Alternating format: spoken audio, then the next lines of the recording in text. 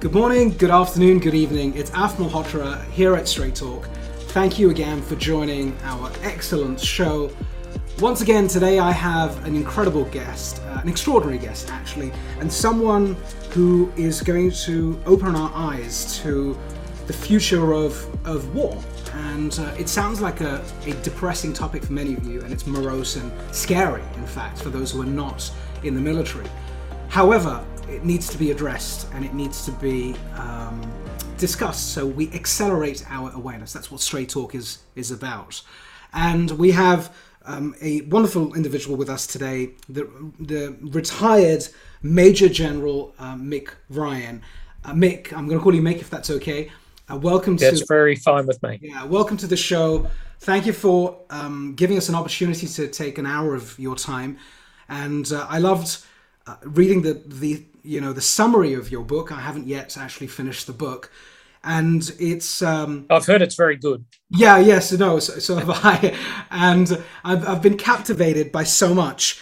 Your big focus on how history teaches you that war is inevitable. I'm a believer of that. The whole area of what we call at Straight Talk East-West digital, but also the geopolitics of China, Iran, and the Western nations. You talk about how change needs to happen, how countries need to work in a cohesive way to look at the 21st century way of combating or warfare, virtual and physical. You talked about how the character of war has changed, the constant learning and failure that comes from war, and we talk a lot about you've interestingly launched your book a few weeks before. I don't think it was deliberate, but coincidental that it was a few weeks before the Russian-Ukraine situation. It was 9 days before the Russians began their illegal invasion of Ukraine, correct? Right. Okay. And so super topical, and I'm sure you've had interview after interview discussing that, which we'll discuss today as well. You talk a lot about new technologies in warfare, which is very important to our community because we are obsessed with digital of all sorts, whether it's AI, machine learning, computer vision, hypersonic, cyber, and cyber terrorism and cyber warfare, which doesn't often get discussed in shows like podcasts and so on and so forth. And then you finally talk about the future. What does the future hold? The good stuff and also the scary stuff, mass migrations, climate change. And if things don't go to plan, if we're not able to deal with the aggression of certain nations, where could we end up? And I think that creates what we call a compelling sort of sense of urgency for people to take action, who are watching our show. So thank you again. I'd like to start by moving first to your personal story. Who is Major General Mick Ryan? I know you've retired just quite recently, and what's your personal story before we jump into the book, because that's so important for us. Well, I was brought up in a little tiny mining town in my home state of Queensland. So I think there was about 1,000 people in the town when we first got there. I went through the public school system for my entire life. In fact, for the first 7 years of schooling, I don't think I even wore shoes. I wore shorts, a T-shirt and a hat. So it was that kind of upbringing. It was wonderful. Right. It was a kind of town where you didn't lock your front door and you never locked your cars. I joined the Army at 17, got a scholarship to go to the Australian Defence Force Academy, become an Army officer and also study civil engineering. I failed that. I failed my first year terribly. I think I still have the record for the most subjects in a year failed. But I was given a second chance by a general who was in charge, and I was determined that I would both make the most of that second chance but also learn from that second chance that failure is not all bad, and that second chances are very powerful and we should give them to people wherever we can. Yeah. But I eventually graduated from the Royal Military College, became a combat engineer, and my career has essentially kind of gone between command of soldiers at the platoon, company, battalion, task force, brigade level, combined arms teams, operations in our region in the Middle East, and a whole lot of strategic postings here and in the United States, doing high-level strategy in military affairs as well as interagency joint operations. And that's me. And the start of this year, I retired from the Army after 35 years. I'll be quite frank, I retired very happy, very satisfied, adoring the institution that I retired from. But at 53, I was ready to do something different. I wanted to write, to speak, and contribute to my country in a different way. Yeah. And was the military background in your family extended, or were you the first entrant into this world? I had a grandfather who was in the Royal Australian Air Force in the Second World War. I had a great uncle who was in the Army in Papua New Guinea in the Second World War, but it wasn't a military tradition. I was kind of the first of the line, and I don't think my children are going to follow me in that line. But after 35 years, I've probably done the Ryan family bit for at least a generation. But it was a wonderful 35 years, and I wouldn't, frankly, change a thing. It was just amazing. Incredible. And it's great to hear that, in any line of work, to come out of that work and move into a different phase of your life and feel content, feel satisfied.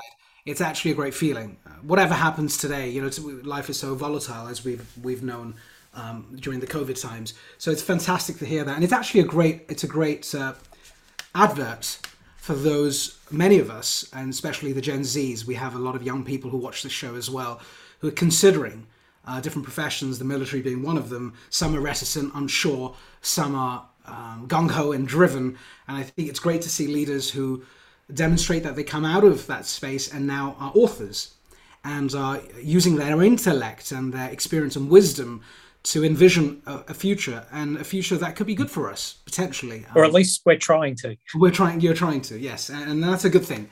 Thank you for that. And I think, that honesty and that authenticity as a leader, which is what you are, is reflected in the book to a large degree. And I want to start with the book, if that's okay. So the title is War Transformed, very powerful.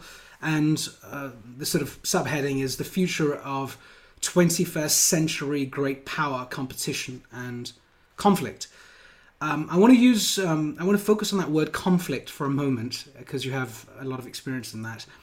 And there is something that bothers me and a lot of our straight talkers for a long time, which is that it feels like human beings, civilization, in relation to war and conflict, hasn't really changed much, I would argue. If you look back at history, and we are students of history too, thousands and thousands of years ago, God knows how many examples we want to take, it feels like whilst there was some peace or some moments of peace over the last 30, 40, 50 years or so-ish, the type of war that we see coming our way, it may not be conventional as in on the battlefield, but it's very catastrophic in its own way. I mean, cyber warfare has its own implications that can destroy civilization and societies and economies overnight.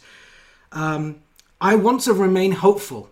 I do want to remain hopeful, but I want to ask you how you feel about this concept of conflict, and what's your view as someone who's been at the center of it and now looking 50,000 feet out. What's your belief in humankind? And conflict? Where's it going to end up in your view? I'm an optimist. I actually hope our nature doesn't change, because the reality is we, like every animal on this planet, are competitive entities. Yeah. And competition actually has far more positive outcomes than negative. I mean, every now and then you get some mainly authoritarian person who decides that war is the way they want to resolve some kind of competitive urge that they personally or their regime feels. But the competitive nature of humans largely has led to most progress, whether it's competition in the arts, which has given us great music and paintings and films, whether it's competition in sport, whether it's competition in technology, whether it's competition in different forms of democratic systems. Humans' competitive nature is largely positive, has seen us progress in many aspects of governance. We're not perfect. We may have perfect aspirations about humanity, but we're not quite there yet. So I think competition is largely a good thing, and I don't want that to change. It's just that we need to ensure that in that competitive urge, we have the mechanisms to minimise the chance for war.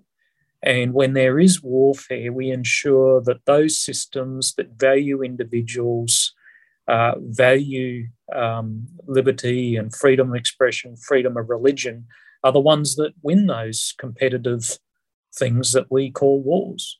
Right. Yeah.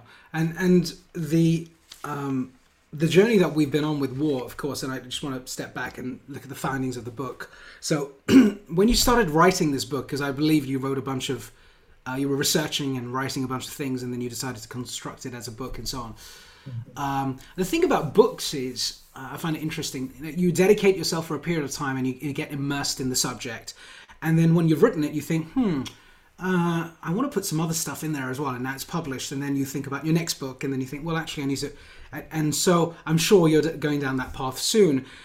When you started to write this, and now you've finished it, and you've been on the interview circuit and so on, it's a slightly different question, not about the findings of your book, which we'll come to, but I'll jump ahead. With the conversations you're having, like here today, and various other people, what bits do you think you would want to add to this book if you just had a few more months to go back and make some edits and then republish again with what you've just picked up in the world? Because things are changing at nanosecond rate.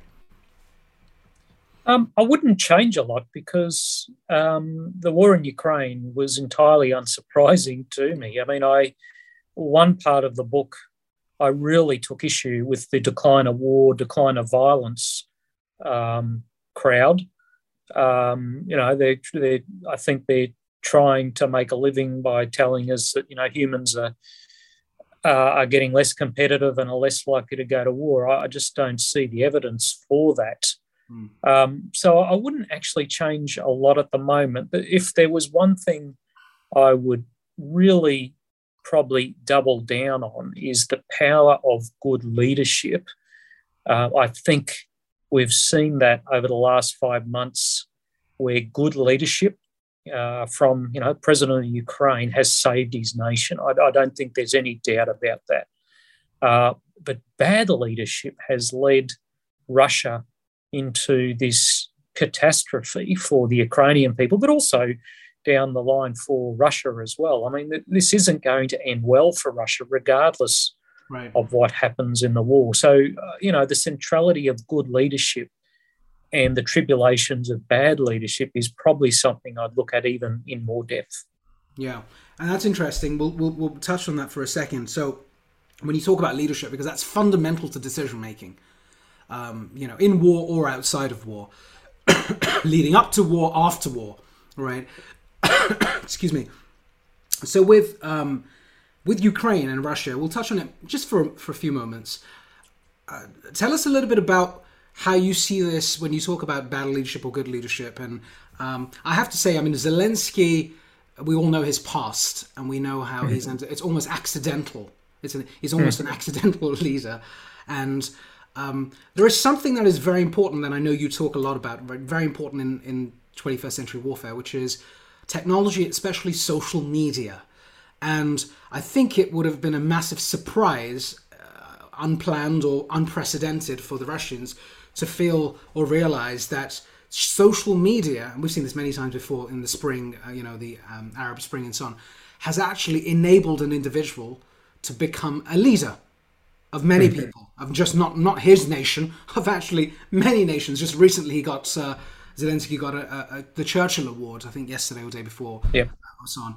And so, tell us a bit about what are the traits of good leadership as you see it? Because the corporate would describe it maybe similar, but a little bit different. But what is good leadership in the world of military? Just define it for us. There is only one form of good leadership, and it doesn't matter what world you live in. Good corporate leadership is exactly the same as good military leadership, which is the same as good community leadership, which is the same as good government leadership. There is no difference. There's just leadership. So I'd make that point. But there's a couple of things that I believe define good leaders. The first one is they're confident in their own abilities and in their own skin and in being themselves without being so arrogant they can't ask for advice or receive advice or act on advice. So that there's that confidence versus humility that's well balanced. The second thing is good leaders provide a plan for their people, for those they lead. They provide direction or vision. Another thing, and I think this is the most important thing that leaders provide, is purpose. They provide the why things are done. Leaders can task people, they can provide direction, but that doesn't inspire people. That doesn't enable innovation. It doesn't enable individual kind of thought. But when you provide purpose, you enable people to think about achieving things differently in order to achieve that purpose. And you inspire them in the darkest hours.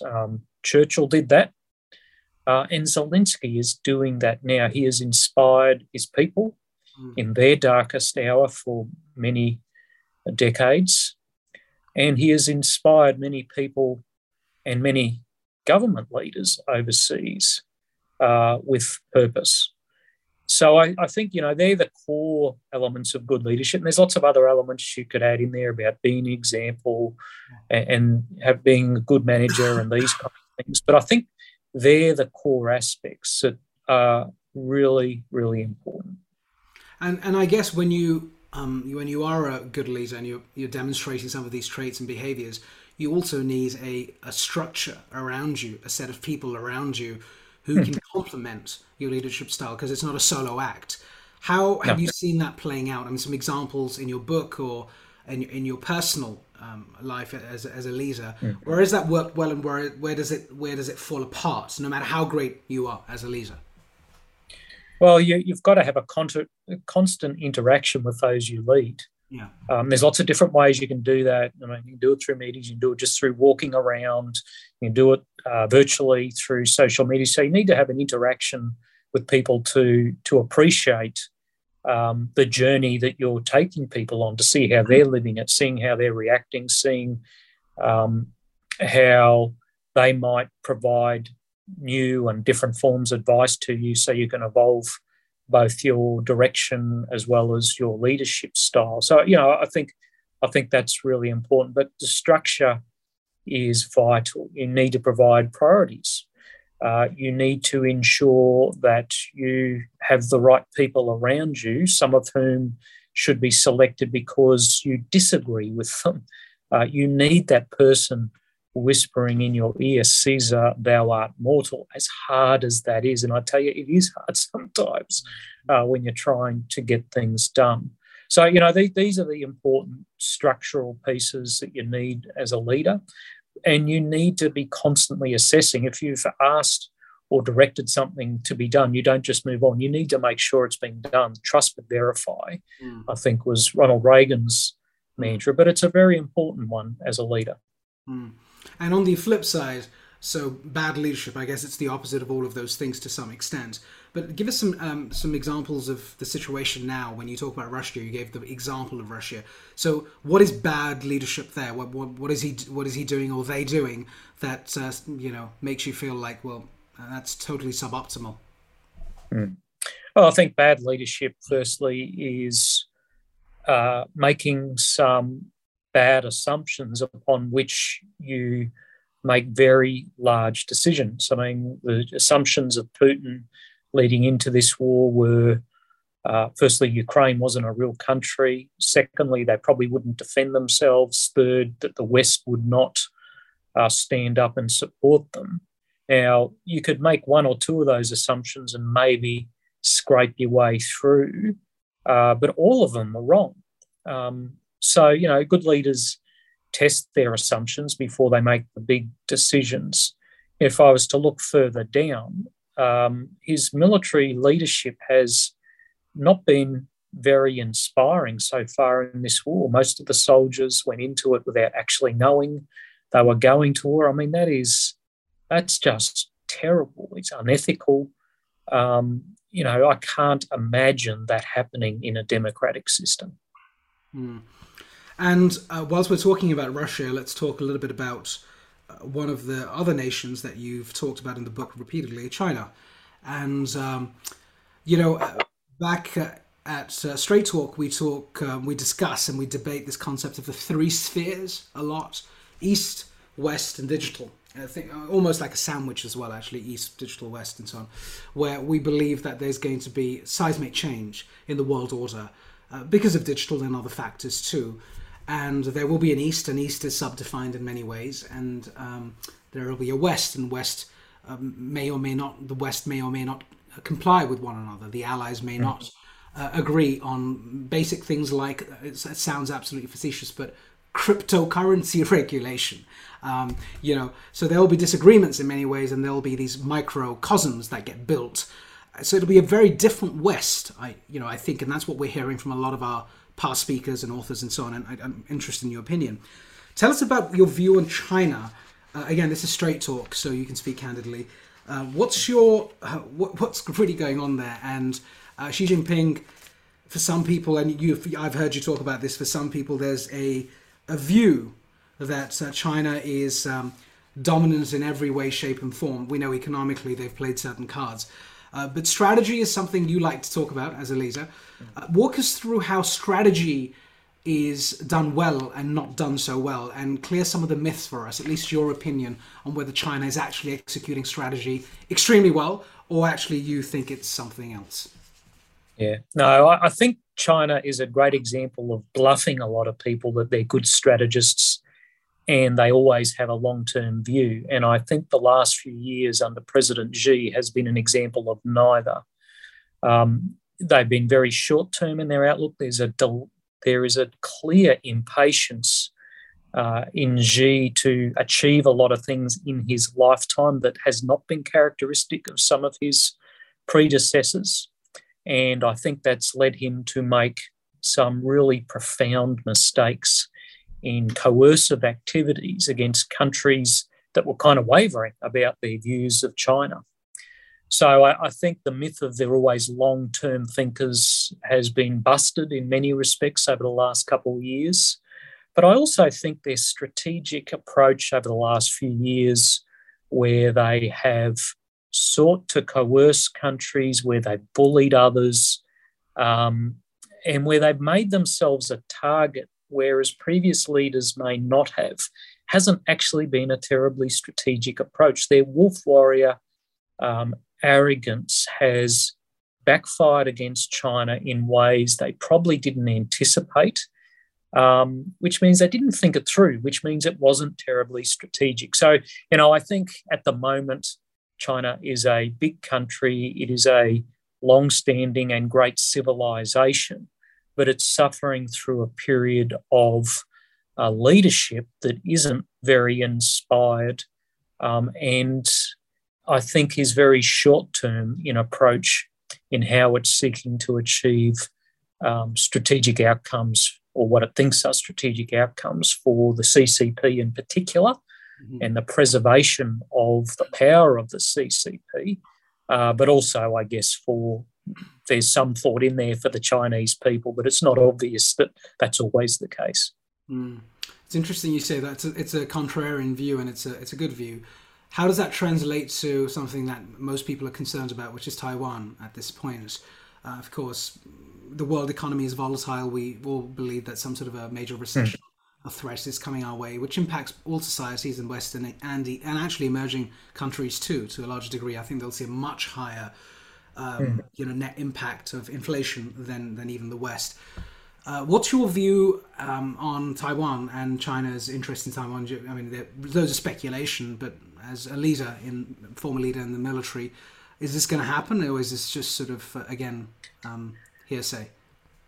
Well, I'd say it's certainly not hearsay. President Xi has been very explicit in his speeches, particularly if they're read in Chinese, about the future of Taiwan. It belongs to China. Right. There is no room for misinterpretation of what he's been saying. There is no grey here. It is extraordinarily black and white. Now, the problem we have with how he has been behaving in the last few years is it means hubris and miscalculation are part of how we need to ponder the future of Taiwan over the coming years. Wars don't always start through calculations. They often start through miscalculations. So we shouldn't think there's some kind of straight line thinking that will result in a war or not a war. Often it's a discontinuity or an unexpected event which snowballs into something that neither side expects. So Taiwan may come out of an entirely unexpected event, and it might happen much sooner than people anticipate. I mean, the lessons that President Xi, the Central Military Commission and the CCP are learning from Ukraine may be very different to what we think he's learning.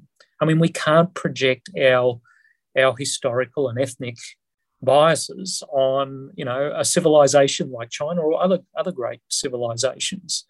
So they may learn that actually doing this quicker than we anticipate at a time when they perceive the West as weak in other areas may become the reality, or they may decide to wait longer. I mean, you can't predict these things, but my sense is this is probably something that's going to happen sooner rather than later.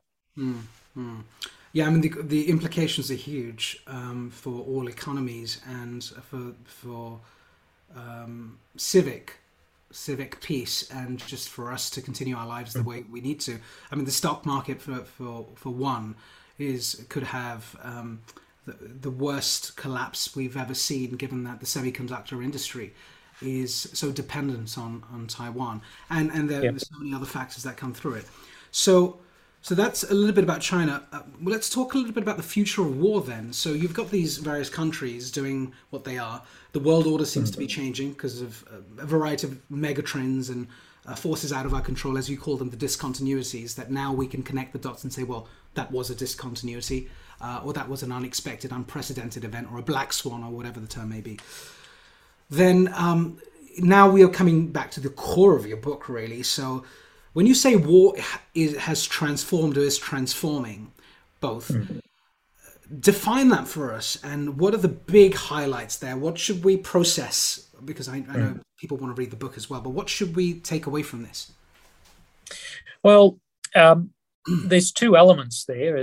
There's lots of discontinuities. There's things that are changing. So new technologies, whether it's artificial intelligence, sensor networks, hypersonic, space-based things are changing how we can do things. But there's also a lot of continuities. What we do has remained the same, fight. Good leadership remains essential. How we fight, there's a lot of continuities, as in we try to achieve surprise against each other. So whilst war is transforming, and there's a lot of books out there that cover just the things that are new, we shouldn't forget that there are a lot of things that are remaining the same. And the most important thing that is remaining the same is the enduring nature of war, which is that humans are seeking to impose their will upon one another, and that war, whilst it's fought by militaries, and there's lots of dimensions, is ultimately political rather than many of the other things that people might say it is. Do you see war as, because right now it's happening on the ground in Ukraine because it's real, but when you think about virtual war, and as AI gets stronger and stronger and more pervasive, to what extent do you see that balance changing, where cyber warfare, destabilizing countries at the core and then maybe attacking them, one of the strategies of war? How do you see that playing out, unraveling over the coming years? Yeah, I think there's a couple of interesting points that we might note here. Firstly, this notion of virtual warfare is absolutely nothing new. I mean, violence and influence have always been the two parts of warfare.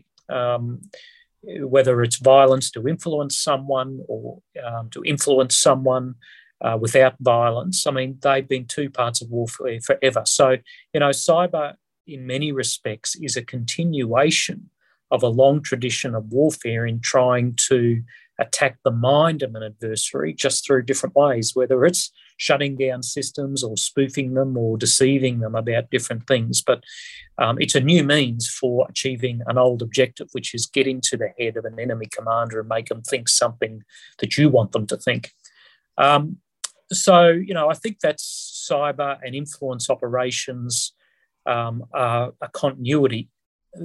The interesting thing, however, though, in influence operations with big data, with some really clever analytics, with some bespoke algorithms, we can now detect and target populations, subpopulations with a level of precision that's never been possible before, and at scale in a way that's never been possible. And then we can measure the impact better than we ever have before. It's not perfect in any form, but all those kind of things are new ways of generating influence against individuals and whole populations in a way that's quite unprecedented in human history. Mm-hmm. That's interesting. So it's violence, influence, part of the core tenets of how war happens, and then this almost is a bit of an enabler and accelerator to some extent because of its form factor. When you think about, there's one thing playing on my mind, just because we're talking about AI. So this concept of, and you talked about politics, this concept of disinformation. I mean, it's been used in so many battles and combats, and historically we see this manifested in 21st century, 19th century, and beyond warfare, which talks to violence and influence. When you think of deep fakes, so there's AI field of computer vision, which is you and I. This is real, so this is definitely real. So a detector could come and try this out, and we're definitely real. You can unpick the frames, and we haven't made this stuff up. Your voice is yours, mine is mine, and so on and so forth. But the future holds some very scary things for us, where deepfake technology is rising at a rapid rate. The deepfake detectors aren't as advanced as the deepfake creators are at this point. Always sort of that way. It's like the hacking system. So it's sort of worrying to know that a discontinuity or an unplanned event, or maybe a planned event of a series of deep fakes that go into the political frame, let's say it's before an election or forcing an election or something along those lines, which could create a conflict between one nation and another nation. That's a real form of warfare. What's your view on that in terms of it being one of the tools that countries or nations will use? I mean, it could be used in the West. It could be, I'm in London, you live in Brisbane. It could be used as a standard means of destabilizing and, creating havoc or sort of chaos in an economy at a social, civic level as well. So have you got an opinion on that? And there's so many others. I mean, hypersonic, you talk about many other factors, but deepfake really gets me going because I study that in a lot of detail. Yeah, I mean, I'm not as concerned by it. I don't think it's a strategic tool. You don't need deep fakes to have videos of politicians that say things that sow deep discord. I mean, there's enough real stuff out there doing that. The deep fakes really aren't required to foster the kind of divisions in society that you can then use social media and bots for and against. And we've seen that, we've seen that in election campaigns, particularly in the US, but beyond that. And frankly, if deepfakes, there was an incident where a deepfake did have a significant effect like that, you're going to see counter technologies. I mean, that's just human nature, right? We always come up with counters to things that hurt us. And I would propose that, autonomous systems, we're seeing something the same at the moment. Investment in autonomous systems and lethal autonomous systems in the last 20 years has outstripped the development of counter-autonomy systems until now. And I think Ukraine has been a demonstration that Military institutions will need to double down their investment in counter-autonomy systems. And I think, deepfakes will be the same. If there's a significant use that has a bad impact, countries will double down their investment in the technologies to counter deepfakes. There's always a counter. We may not know what it is at the moment, but there's always one. Humans are endlessly creative and imaginative in these kind of things. Okay, good to know. You talk about Friedman's view, delusional strategy. You've talked about that a lot. Tell us what that means and in what context. So this was Sir Lawrence Friedman, a magnificent academic and strategist from the United Kingdom, who wrote an article where he called Putin's strategy for Ukraine delusional because of the kind of assumptions that I've already described. And I think it was a really apt description because Putin was deceiving himself about reality. If you read Dixon's book on the psychology of military incompetence, he talks about, this whole deceiving oneself through one's biases, not getting evidence and all these kind of things. So, I think Sir Lawrence's use of the term was entirely apt. I think there was and is sufficient evidence to back it up because it's very hard to see Russia winning this war. I mean, even if they were to successfully take over Ukraine, which I don't think is going to happen, but even if they did, where's the victory in that? I mean, they would be an international pariah. They'd have 44 million Ukrainians who despise them. So there's no pathway to victory for Russia out of this. So in that regard, I think Sir Lawrence Friedman's term is entirely true. Yeah, beautiful. And when you think about strategies again, and I want to move you to the West now, and whichever part of the West you'd like to pick. Let's start with the United States, just because it's a pretty loose definition. There's probably one definition for every person who uses it. Yeah, I know it's very subjective. Let's go to the United States for a moment, for all the good reasons, because you talk about mosaic warfare and the notion. You call it a notion where there's a simultaneous use of cyber influence military force to overwhelm or confuse, your enemy, and it's about speed. It's about complexity and so on and so forth. So the United States has an interesting strategic position now globally, especially in regard to Ukraine, but also now with China. And I guess you have colleagues that you engage with. Again, this part of your previous remit. Where is the United States in all of this now with the complexities globally? What's your take on this? Yeah, I mean, it's in a tough spot. It's probably it's had the most powerful military that's ever existed in human history. I mean, there's no doubt about that. And it probably still is in that position, although China's trying to eat away at that, but I don't think it's there. It's constructed an economy that is a modern wonder, at least until recently, in generating prosperity for a large proportion, not all, but a large proportion of its population. But there's no society that's made the entirety of its population prosperous in history, so we need to give them a little bit of a break there.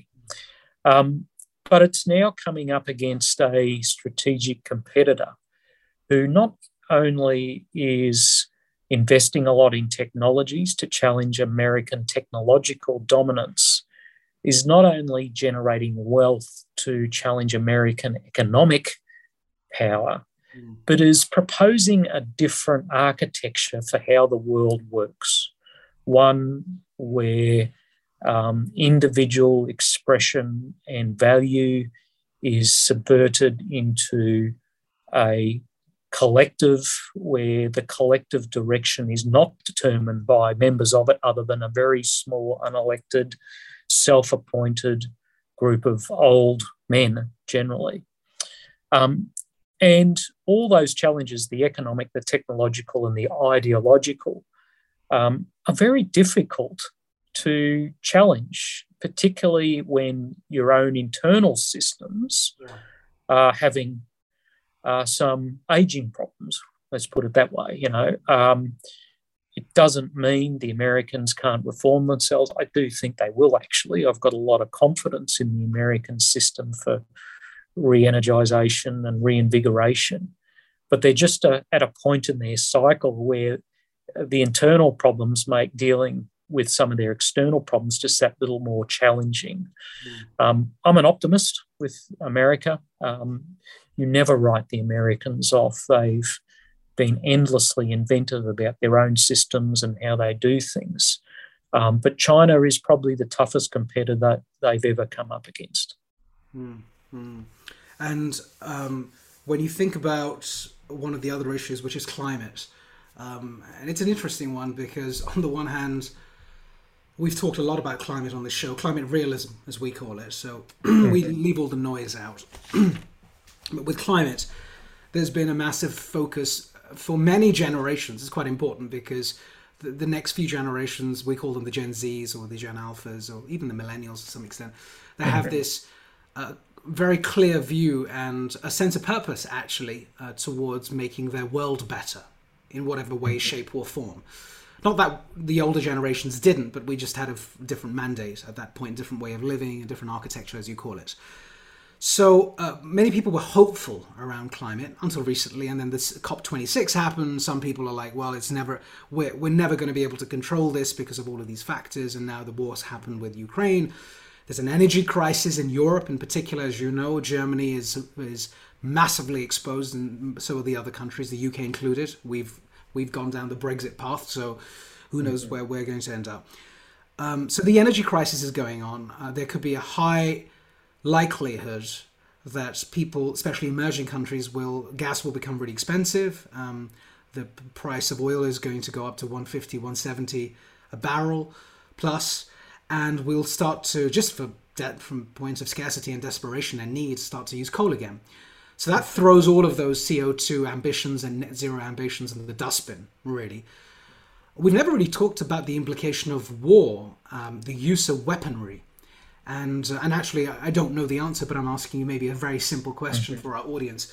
How does war and the use of weapons, which are made up of different molecules and chemicals and so on and so forth, how does that impact climate change? It might be a really stupid question, but let's get it clear. No, I mean, I don't think people shooting each other are really going to do much to raise the temperature of the atmosphere. There's a whole lot of other contributors. I think coal methane is probably going to contribute more. But, I think the relationship between climate change and military institutions and operations is a really important one. And I think there are a whole range of interactions and outcomes that we might hypothesize. As governments are forced to deal with climate change mitigation and response measures, that's going to put pressure on their budgets, and that's going to put pressure on military budgets. I also think the kinds of things that military institutions do in the future will be shaped by responding to climate change events, particularly, if the atmosphere is warming and the oceans are warming, that's just physics, right? There's more energy in the system, so you're starting to get more powerful hurricanes on the east coast of the United States, more powerful cyclones and typhoons in, Australia and East Asia, and throughout Asia, actually. So you're going to have more military response systems or other mechanisms that will take away from military resources. So, I think there's more of a conversation about the impacts of climate change on military institutions in the coming years. I mean, I get sick of these people who are still trying to fight is climate change happening. It's like, there has never been a single thing that there's been more evidence for in human history, I think. It's time to, really make the hard decisions about mitigation, about slowing and hopefully reversing this process at some point in our near future, because if we don't, this is an existential threat to human beings on this planet. And, if you're not willing to stand up and fight for the existence of human beings, I mean, what's the point of this whole thing of us 8 billion humans on the planet? Yeah, I'm with you. That's a fair point. I want to move to recruitment for a second. I'm intrigued. So over the years, different countries have had. Some people have certain rules on conscription, and it's mandatory. Israel is a good example. And interestingly, because we study the startup economy, there's so much innovation happening because of defense in the startup world, and then all these big unicorns and decacorns are built, and this prosperity indirectly back into the economy. So it's interesting the effects of military-based grounding and how innovation is catalyzed on the back of that. What's the face and what's the shape of general recruitment and interest in joining the military? I mean, you could give me a broad view, like in the East this is going on, or in India this is going on, in China this is going on, in Australia this is going on, in the UK this is going on. What are people still wanting to join the military, especially the younger generation, because of course we're clear about their views? Is that a problem? Or is it not a problem because robots and cyborgs are gonna fight the war, or widgets and bots are going to fight the war in the next 25 years? So what's going on? No, well, military institutions are still recruiting people. We're still getting people through the door, and it goes through cycles like everything. When economies are strong, the competition for people is stronger. When economies are weaker, the competition's not as strong. It's a cyclical thing. But, there are some out there who will say, the millennials aren't as interested in military service, or they're this or they're that. Well, I have to respectfully disagree and say that's total bunkum. I have spent years dealing with 18 to 25-year-olds, 35 of them actually, and I haven't seen a lot of difference over that time in the motivations of why people serve, in a whole range of areas of capability. Are people fitter now? Probably not as fit as they used to be, but that's fine. It's about motivations, and character is really what you try and get through the door. And you can get anyone fit if they've got the right character. You can train them to do what they need if they've got the right character. And my view is the millennial generation, like all those before them, have got the same character. They have the same ethos of service. They just have different aspirations, and they have different things that distract them from the world around them than, say, my generation did. It's not better, it's not worse. And I've been extraordinarily impressed by the millennial generation that will assume the mantle of leadership in our army, because they're really, really good. Really good. That's good to hear, because we hear the same thing in corporate jobs, right, where the caliber, the speed of thought, the decision-making ability, is just the broad nature and exposure that generation has is different. Do you think, when you talk about just if you could touch on this sort of, when you talk about the West, joining forces, really, for the want of another term, and working together to combat some of the threats from certain nations who don't have the same ideals or values, how does that actually? I mean, aren't we doing that anyway? How is that different from what we're doing today with all of the institutions that are out there, the UN and various others? Or are you talking about a whole different paradigm? You're saying, nope, that stuff doesn't work for tomorrow, the future. No, the way the world works is kind of like warfare. You never get rid of an idea. They're always there. It's just you put new ideas on top of the others. I think the system of governance that was set up in the wake of the Second World War was a system that was set up by the victors, which included Russia and China. They are part of the current global governance and multilateral organisations around the world, equal partners in the things like the UN Security Council, and they have both benefited, particularly China, since its ascension to the World Trade Organisation in the 90s, benefited enormously by this international governance regime and the system of multilateral institutions and relationships. So when the Chinese and the Russians talk about how they're disadvantaged, it's hard to see the disadvantage in these countries where, they've been made enormously wealthy although that wealth is probably more concentrated in in Russia than it is in China, by the current system. There's other reasons they don't like the system, and it's not because they're not full partners in it. Interesting. And do you think the world that you might see in the next decade or so or beyond, why don't you describe the world that you think you're going to see in the next 10 years? What's your projection?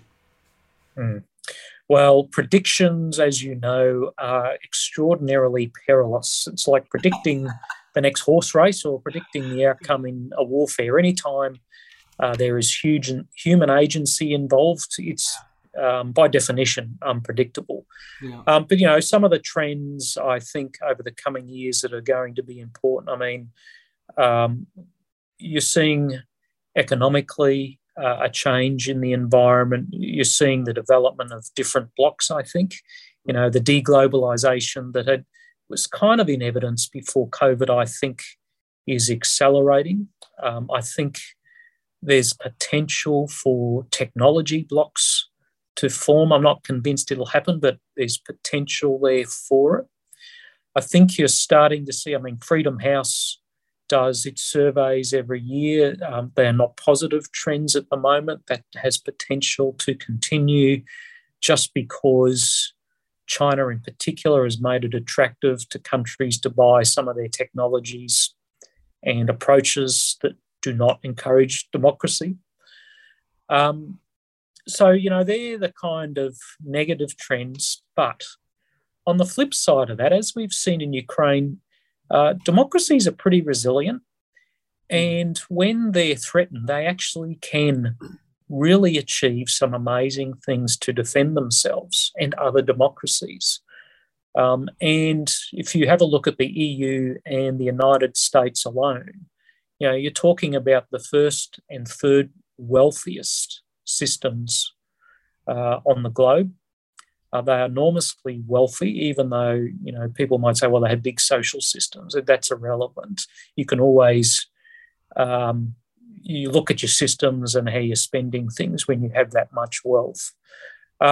So, I think we shouldn't underrate the regenerative power of democracies that are still kind of struggling with how to deal with the most informed electorates that they've ever had. Politicians, I think, are still struggling with having very well-informed electors compared to, say, 30 or 40 years ago. Political systems are still evolving. I'm optimistic that our governance and political systems will reinvigorate themselves, redemonstrate their value to their citizens, because, confidence in democratic systems and institutions of governance is an issue at the moment in many nations, yours and mine included, but America probably the most profoundly.